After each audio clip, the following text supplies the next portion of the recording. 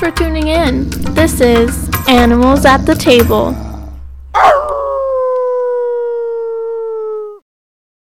Let's talk Qatar.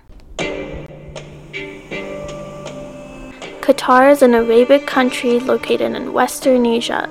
The climate is hot and humid, reaching 40 degrees in the summers. They won't bring it into an air-conditioned room. It'll be lying on concrete. Salukis are very fine-coated. They're incredibly slim. Their bones protrude. And as a result, they're lying on concrete, so they get a lot of sores and damages. It's one of the driest countries on the planet, and there's almost no greenery. It's a Muslim country. They believe, apart from the pure Salukis, they believe that all dogs are dirty. As you can probably tell, it's already not the ideal place for a dog. The animal won't survive. Salukis are these long, skinny dogs similar to a greyhound or a whippet. They're an ancient breed bred by the Arabs for hunting purposes. They were once known as the Persian Greyhound. Their owners would make them race after a gazelle while following them in their cars.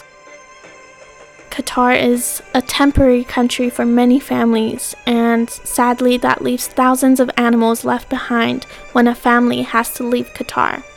I can go down any street and I'll find dogs. They suffer from malnutrition, disease, injuries, and a lot of them have litters of pups that won't survive because of the poor conditions. These animals are not spayed or neutered. They don't believe that you should take away from any dog the opportunity to breed, which is a nice romantic thought. If the conditions are right. Yeah. The conditions are not right. The population just keeps growing.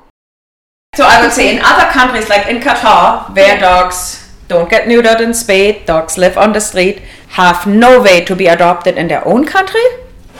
If we have a way to bring them here and give these fantastic dogs who live for years on the street, beaten up, a different life.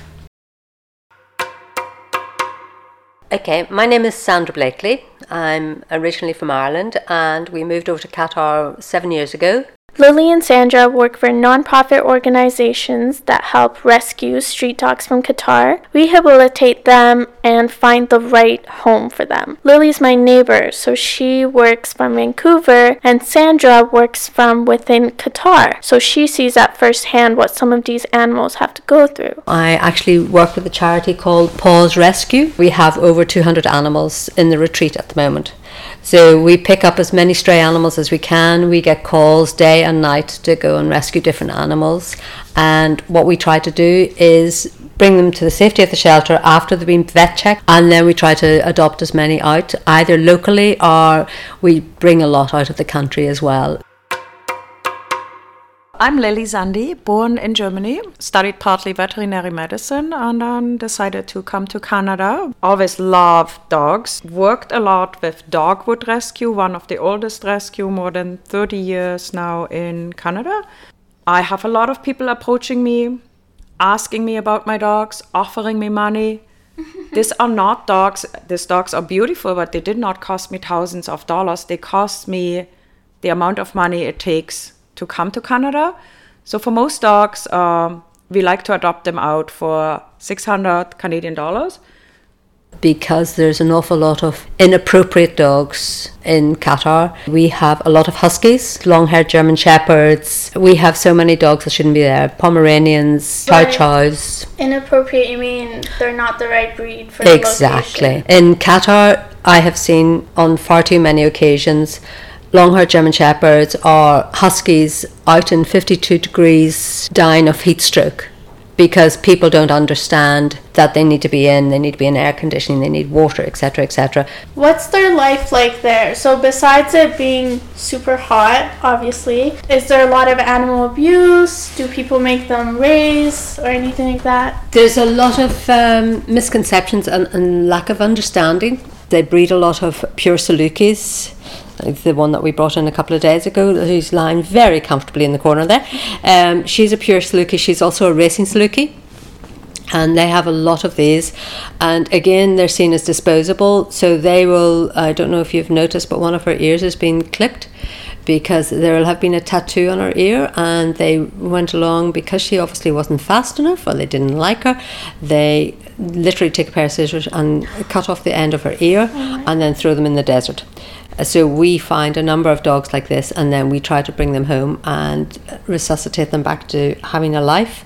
And then people like Lily are amazing and take them from us and then find awesome homes for them. It's really heartwarming when the dogs come here, and I know how they were living on the streets, fighting every day for their life, and I can give them the best home ever. They're going to sleep in somebody's bed, they're going to walk on the fields, they're having food every day. And well, I know in Qatar, one of the things that we do try to do is to promote the understanding of animals. We go into a lot of schools and we bring animals and educate the children that these are animals and they have to be respected. Even if you're anxious about them, or if it's not in your culture or religion to stroke them, that's fine. But don't disrespect them and don't hurt them.